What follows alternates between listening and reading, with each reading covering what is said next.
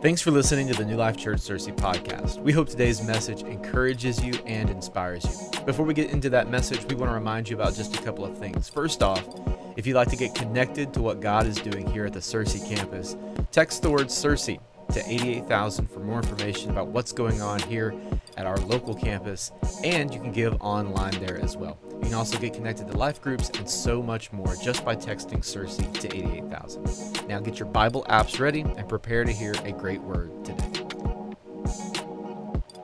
Can we put our hands together and welcome all those who are watching online today? Just want to honor them and thank them for being with us. I also want to, before I hop in, I just want to thank Craig for taking care of the church the past several weeks. Did a great job just going into candlelight. They really had about 24 hours or so once I had COVID to decide how are we going to do candlelight and things. And so he just did a great job, and I appreciate all of the leadership that he's done the past 3 weeks. So thank you so much. This next month, I am going to do a series called What's Missing. And the premise of this series is to really talk about what the New Testament church looked like and what the postmodern church looks like now. And I want to talk about the space in between those. And so I'm actually going to lead us to a text today, and when I get there, we're going to read that same text every week for the next 3 weeks, okay? And so if you want to study and get ahead and kind of look at where I'm going, you can read the first 3 chapters of Acts. Today also, I want kind of comes with a disclaimer, and I want to tell you that today may come out a little strong. But I want you, the reason it may do that is because there's going to be some passion behind it. And this message today, I kind of, when I wrote it out, in my mind and in my heart, it's really addressed to those of us who have been in church for a very long time. Maybe for those of you who have always kind of served and resourced a church, and the local church is very important to you and for you. It's part of your life and who you are, and you've passed that passion on to your kids. This is kind of how I wrote that, would be to that particular audience. And so if it comes out strong, it's because you can take it. You've been in church a long time, and I just wanted to be a tad pungent today as we talk about the church, capital C, and what that means as it relates to the New Testament church and the postmodern church. So as we go into a week of prayer and fasting, it's really on the heels of an extremely tough year. And it's not just a tough spiritual year, it's been tough relationally. For those of you who are social people, this year's been tough on you this past year. It's been, for a lot of you, a tough economic year. Like you either had to make some moves, you had to cut back. Several of you, I know, you lost your jobs. You transitioned. Maybe you took a lower salary because you needed to go to work. And so it was a tough economic shift for you.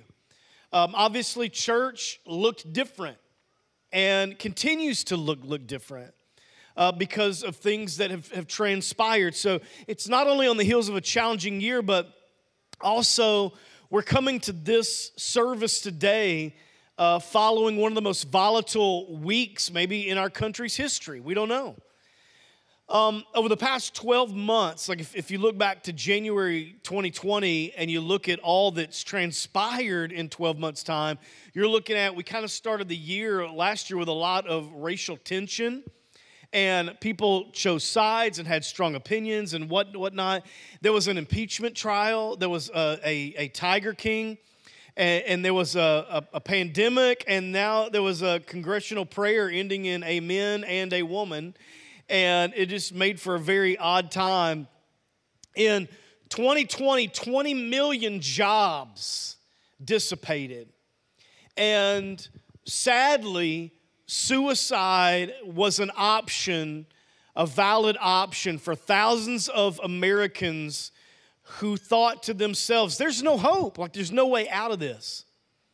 Depression took the title again as the #1 disability in the U.S.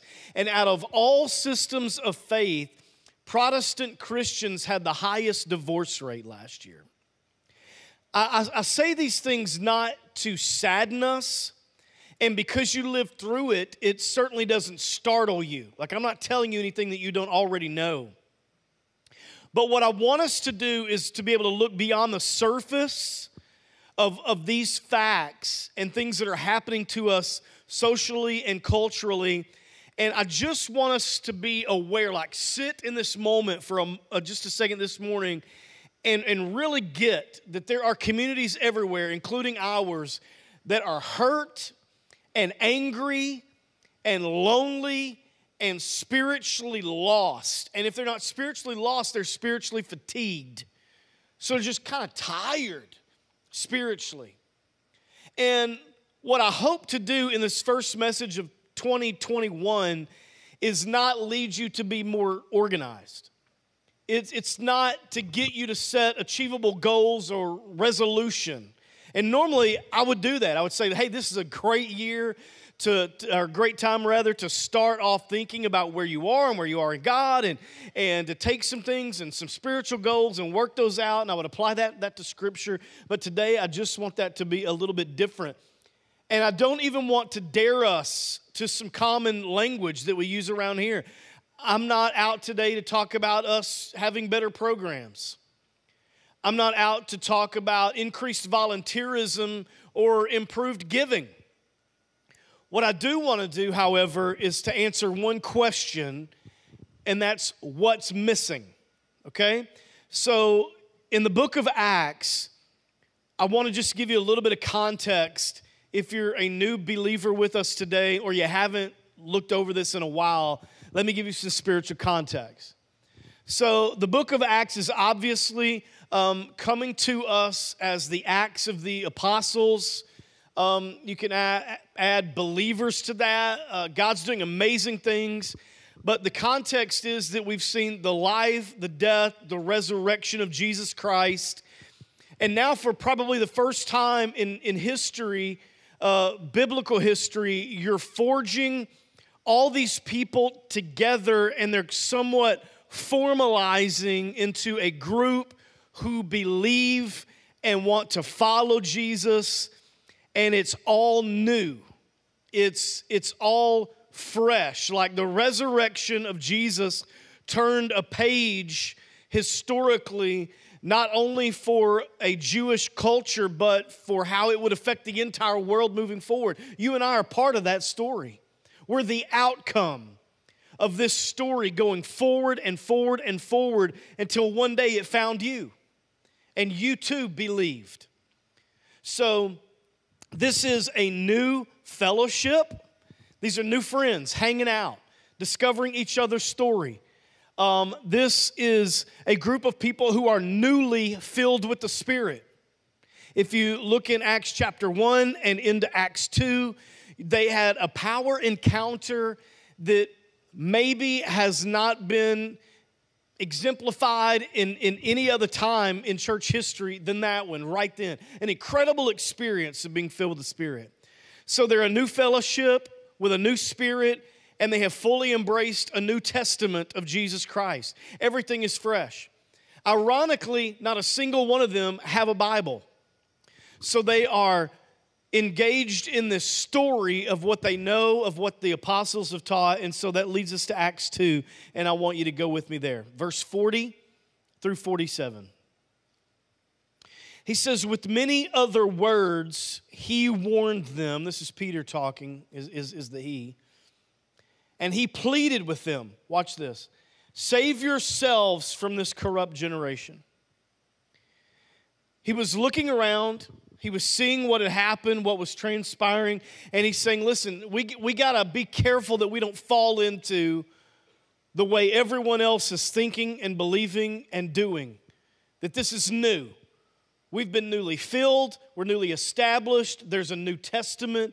This is new and fresh for us. Let's remove ourselves from this corruption. Verse 41 rather. And those who accepted his message were baptized. and about 3,000 were added to their number that day. Verse 42, they, watch this word, devoted themselves. This word is a synonym of commitment, of taking a piece of your life and making sure that it succumbs to something else. They devoted themselves to 4 things. Here it is. The apostles' teaching, to fellowship, and this word here simply means friendships, okay? And to the breaking of bread. This is not communion. This is nothing formal. This is food, meals, and to prayer.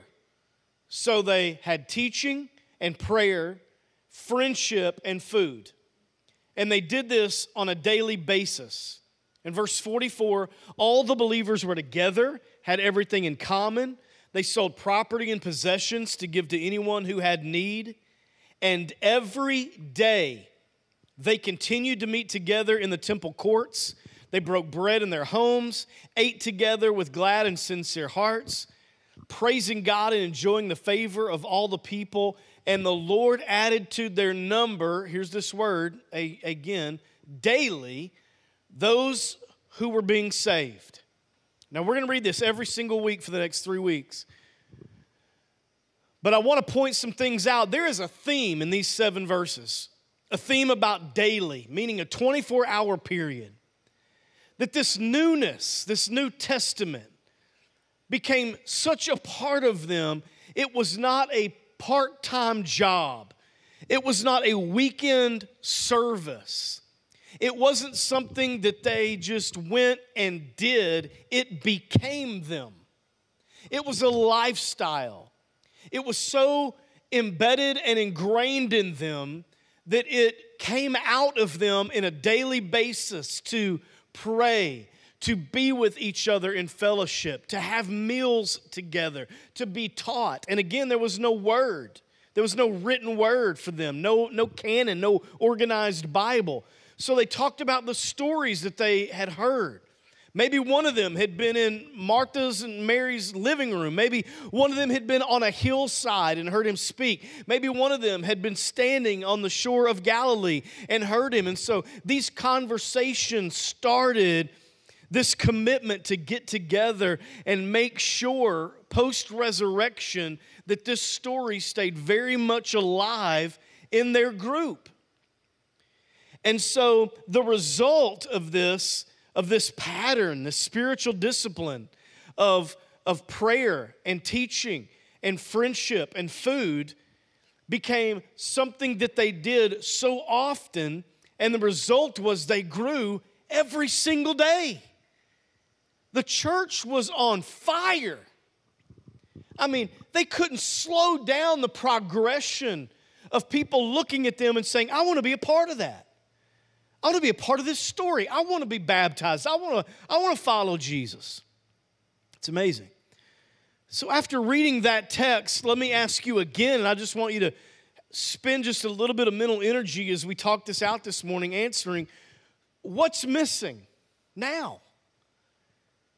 Like when we read Acts 2:40 through 47, and we look at how the church started in this incredible empowerment and this daily spiritual discipline, what's missing now in the postmodern church?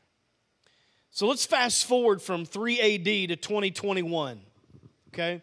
If we look at the gap, the 2,000-year gap between what we read in Acts and what we see now, I want to talk a little bit about that. Because I think we have a very diluted church culture as compared to Acts chapter 2.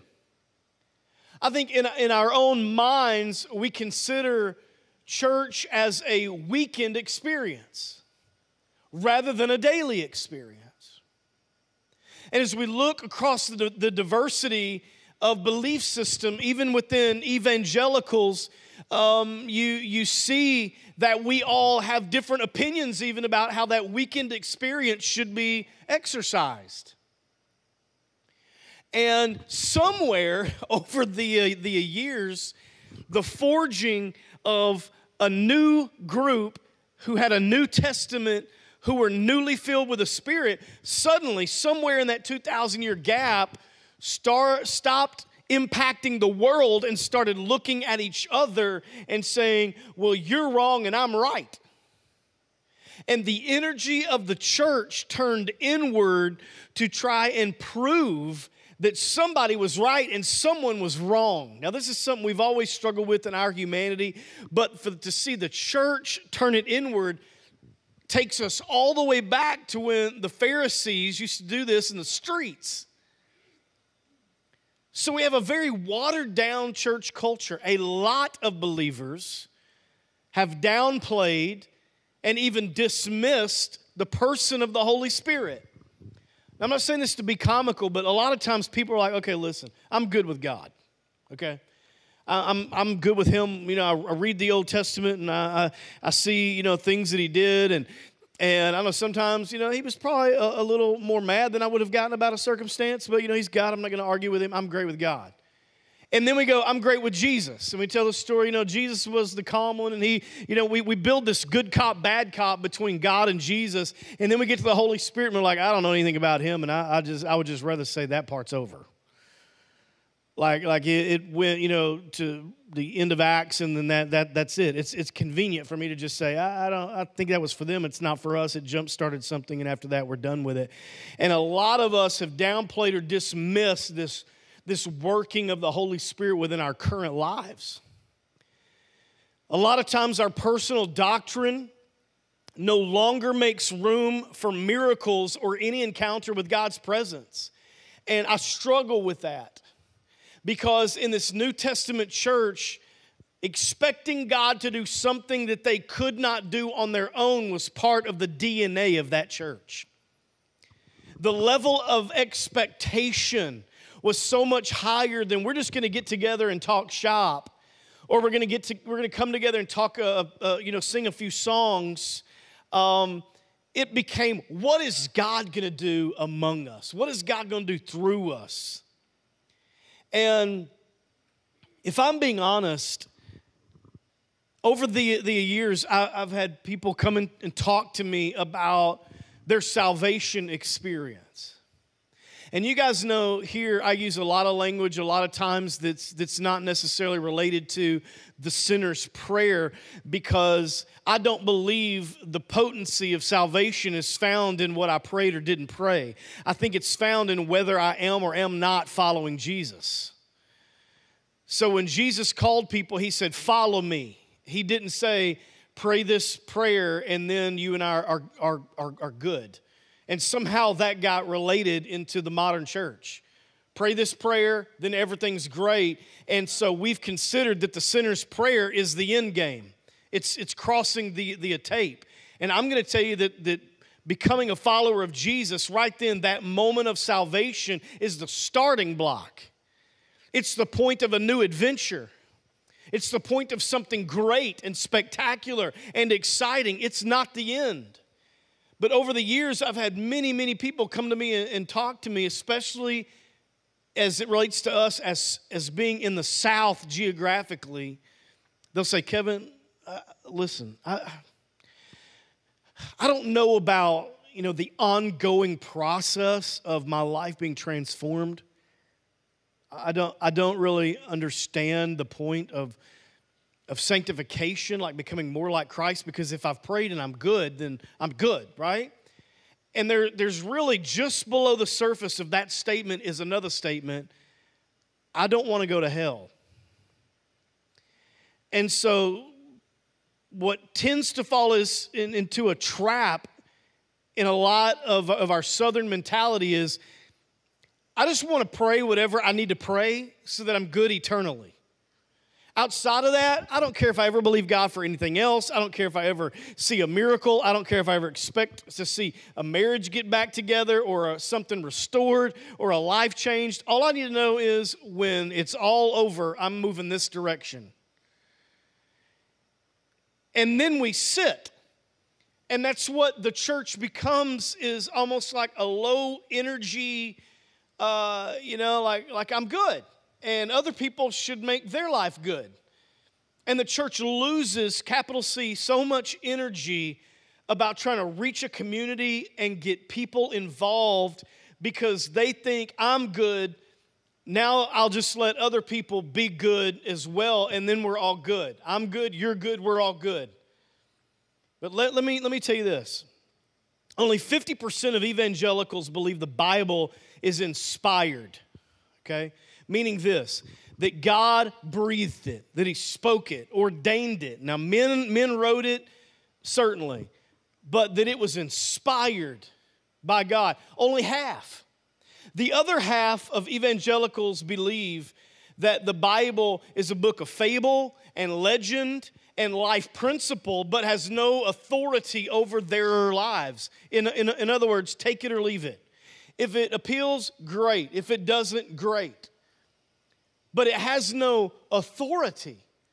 So to give you an image for that, put a piece of tape down this center aisle, and let's just say that this half over here would totally believe that, yes, we have the Bible in print, but it's a book of fable and legend and life principle, but I can take it or leave it.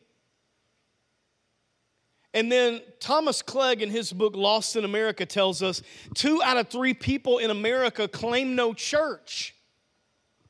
Now, I could get into this a lot because I love the local church so much. But what's happened is we almost have an entire generation that says, I love Jesus, but I don't love his church. And that's where the problem lies, because Christ died for it. And so it's a very hard pill for me to swallow, to go, yeah, I'm a believer. I love God. I really do. I serve God, but I'm not going to church. Clegg goes on to say that 350,000 evangelical churches in America did not report a single salvation. Thomas Rainer, in his book, Insights from the Unchurched, says that it takes the average congregation of 85 people to see one person come to Christ. Do you see the big difference between here and the book of Acts? So what I believe is really missing is this: the effectiveness. So when as we start this series, we have to consider the effectiveness of the local church. When we look at only half of people who are evangelical saying, I don't even know if the Bible's inspired. I mean, it's got some great stories in there, but is it really from God? Or, yeah, I love God, but I just don't love the church. The effectiveness. When 85 people are required to see one person come to the saving knowledge of Jesus Christ, that's a long way from seeing 3,000 people saved in an afternoon. So I'm not concerned really that the church is going to be more timid in 5 years because of persecution. But I am concerned that in 5 years from now, it could be considered ineffective, and maybe even from some of the people who have called it home. It's possible that if we're not careful, that in the next 5 years, people have said, I belong in the church and I've served it and resourced it, but it's just not, it's not effective. So let me talk about this for just a moment. The effectiveness of the church is not determined by its place. All right? Now, I have seen, and you have too, that churches can rise up and thrive in the middle of an African plain, right next to a Buddhist temple, in an inner city, or in a small college town in Arkansas. The place has nothing to do with the effectiveness of the church. People have everything to do with the effectiveness of the church. You can go to some of the most poverty-stricken areas, some of the most broken down buildings or storefronts or inner cities, and you put a group of people there who want God involved in their daily lives, and I'll show you a place that's about to birth a church. Because it's not about the place. It's about the people. John the Baptist, he did not have a good place. He may have not even been considered the right person. His home base was the north end of the muddy and often cold Jordan River. But multitudes came because they wanted to hear the message he was carrying. Why? Because they had waited centuries to hear it. Jesus did not have a good place. He didn't have a church. He didn't have an office. He didn't have an address. He spoke on hillsides, gravesides,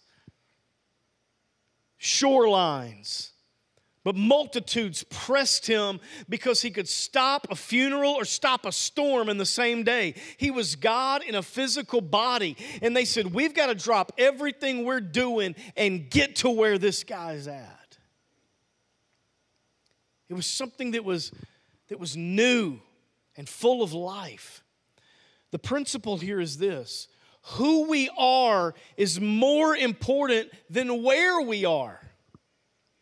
It doesn't matter if you're in a rural community, an inner city, an African plain. It doesn't matter where you are.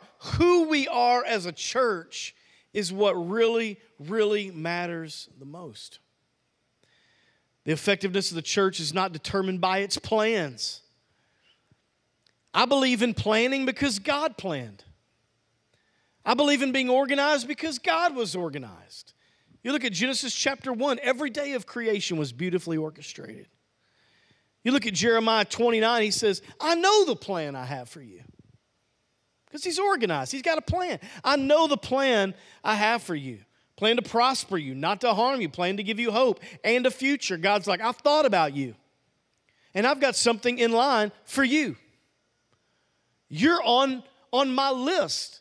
The Bible even tells us that we're written on the palm of his hand. God had a set of plans for his temple. You can find that in 1 Chronicles 28. He gave them to David. David passed them on to Solomon. Those plans were so detailed. It took 7 years and took 183,000 men working 24 hours a day to get it done. The furniture was crafted and overlaid with gold by master artisans. The orchestra had 4,000 instruments. If the same temple, Solomon's temple, was built today, it would cost about $174 billion. But those plans and that project meant nothing until the glory of God visited it and came into it. It was just a plan. It was just a building. It was just a thing until God showed up on it. And so my challenge really for us is to think in the same manner. It's not enough for us to plan well. It's not enough for us to have a building. It's not enough for us to be in the right location. It's not enough for us to sit in rooms and plan. We gotta have God bless the things that the church is doing. Our effectiveness is based on one impressive factor, and that's you and me, the people. The church is not a secular organization. It is a spirit-infused entity that Jesus himself prophesied would thrive, an entity that he would marry, die for, and return for. The church is something that is serious. It's not something that is just pacified, but it's something that requires a daily devotion. Has to be part of us. Third, the effectiveness of the church is not determined by pandemics. This same month last year, again, I'm not being ugly, I'm being honest. This same month last year was the strongest month we've probably ever had in the existence of our campus here in Searcy. We had more people serving in our church than any other time last January. Last January, your families were resourcing and funding ministry all over the world, from right here. Attendance was increasing, people asking to be baptized. Last January, more life group leaders in motion than we've ever had in our existence. But right now, people are the most afraid they've ever been. Afraid to lead, afraid to serve, afraid to be involved, afraid to commit. And sometimes people are so afraid of what's going on, they're like, I don't even want to get out of bed tomorrow. I don't want to face the world tomorrow. So we have let a lot of things get in our heads, and we've allowed the enemy to use these things to rob us of gifts that were made available to us by the same Spirit that jump-started the church in the book of Acts. Let me end with this one. The effectiveness of the church is determined by God's presence. Ecclesiastes chapter 7, verse 18 says, "It is good that you grasp this and also not remove your hand from the other." How I want to use that today is this. We have to hold on to the mission of the 21st century church while holding on to the mandate of the first. We've got to be able to bridge this gap. We've got to be able to fill in the missing pieces. We've got to be able to revisit what it was that was turning communities upside down. I'm going to go so far as to say this. If we don't have one finger in the book of Acts and one finger in the face of adversity, then we're not going to be an effective church. If we don't fight for the presence of God to be in the place and in the plans and beyond the pandemic, then we don't have what it takes to win anyway. It's going to require the Spirit of God beyond intellect, beyond trying to be solution-focused, even beyond physical resource. It's going to take the presence of God for the church to be effective. So the question, if we settle for a church without the presence of God, then what's left? Well, all that's left is what the Pharisees had in 3 AD. They had strong opinions, they had sad theology, and they fought foolishly over who was right. And it's easy to fall into that corruption. To go, well, let's just pick a side. Let's just pick a side and find some theology that backs up the way we feel, and we'll just fire across the walls at each other until Jesus returns and sets us all straight. The presence of God is what still changes lives. The presence of God is what brings people to the cross. It's the presence of God that makes people say, I want to be baptized. It's not a plan. It's not a place. It's not even the pressure of a pandemic. The presence of God is what says, I look at my life and I feel like there's something better in there. I want to close with this thought. And again, I want to speak to those of you who have been in church your whole lives. When I graduated high school, I didn't really know if college was really going to be the thing for me. And I had kind of an up and down academic experience in junior high and high school, meaning I changed schools a few times. And so when we even moved from Little Rock to here in the middle of high school, so my friendships were shallow. I just didn't have that group around me that was going, where are we going to college? What are we doing with our lives? And so I decided that I was just going to go to work for a couple of years and try to raise some money and try to choose in that 2 years of time what I was going to do. So my sister was working at the hospital, and she got me a job there. And this is in the early 90s, and I got this job as like a surgical tech.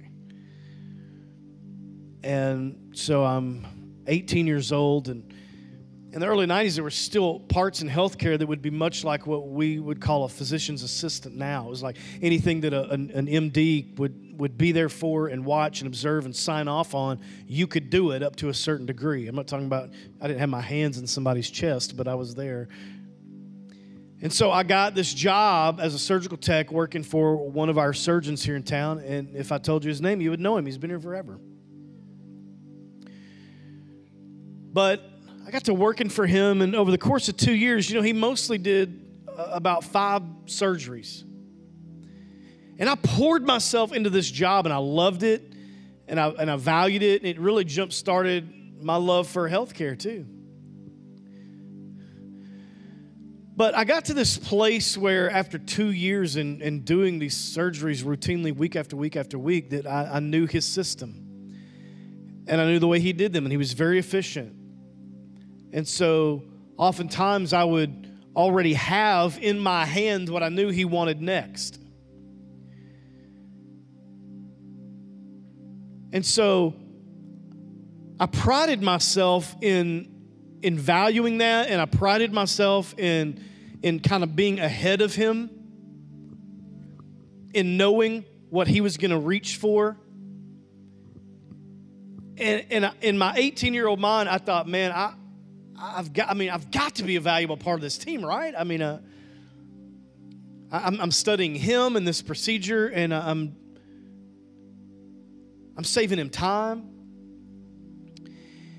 And one day he calls me into his office, and I thought, well, this is going to be good.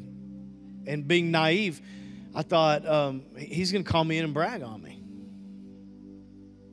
This was about the 18-month mark. And I sit down in his office, and he says, hey, I need to talk to you about something. And he said, you're about to lose your job. And I said, how's that? And he said, because there's something happening that I don't like, and unless you fix it, I'm going to let you go. And I was shocked. And in that 60 seconds, I just played over and over and over again, what did I do? What has happened? And he made this statement to me. He said, Kevin, you are anticipating so much what you think I'm going to do that you've stopped listening to what I need you to do. So, yes, you know the procedure and you know the system, but there are times that this doesn't always go the same route. And what I need you to do is stop anticipating and start listening the way you did the day I hired you. And he said, so you go home and you think about it. And I was in complete shock, and I went home. Now, that was 30 years ago. And the way I'm going to bring that in today is this. Sometimes as professional Christians, professional churchgoers, we know how to do church. We anticipate what's next. Like we can come in here or any church in town and go, okay, there's going to be a prayer today. We're going to sing a song. We're going to hear a message.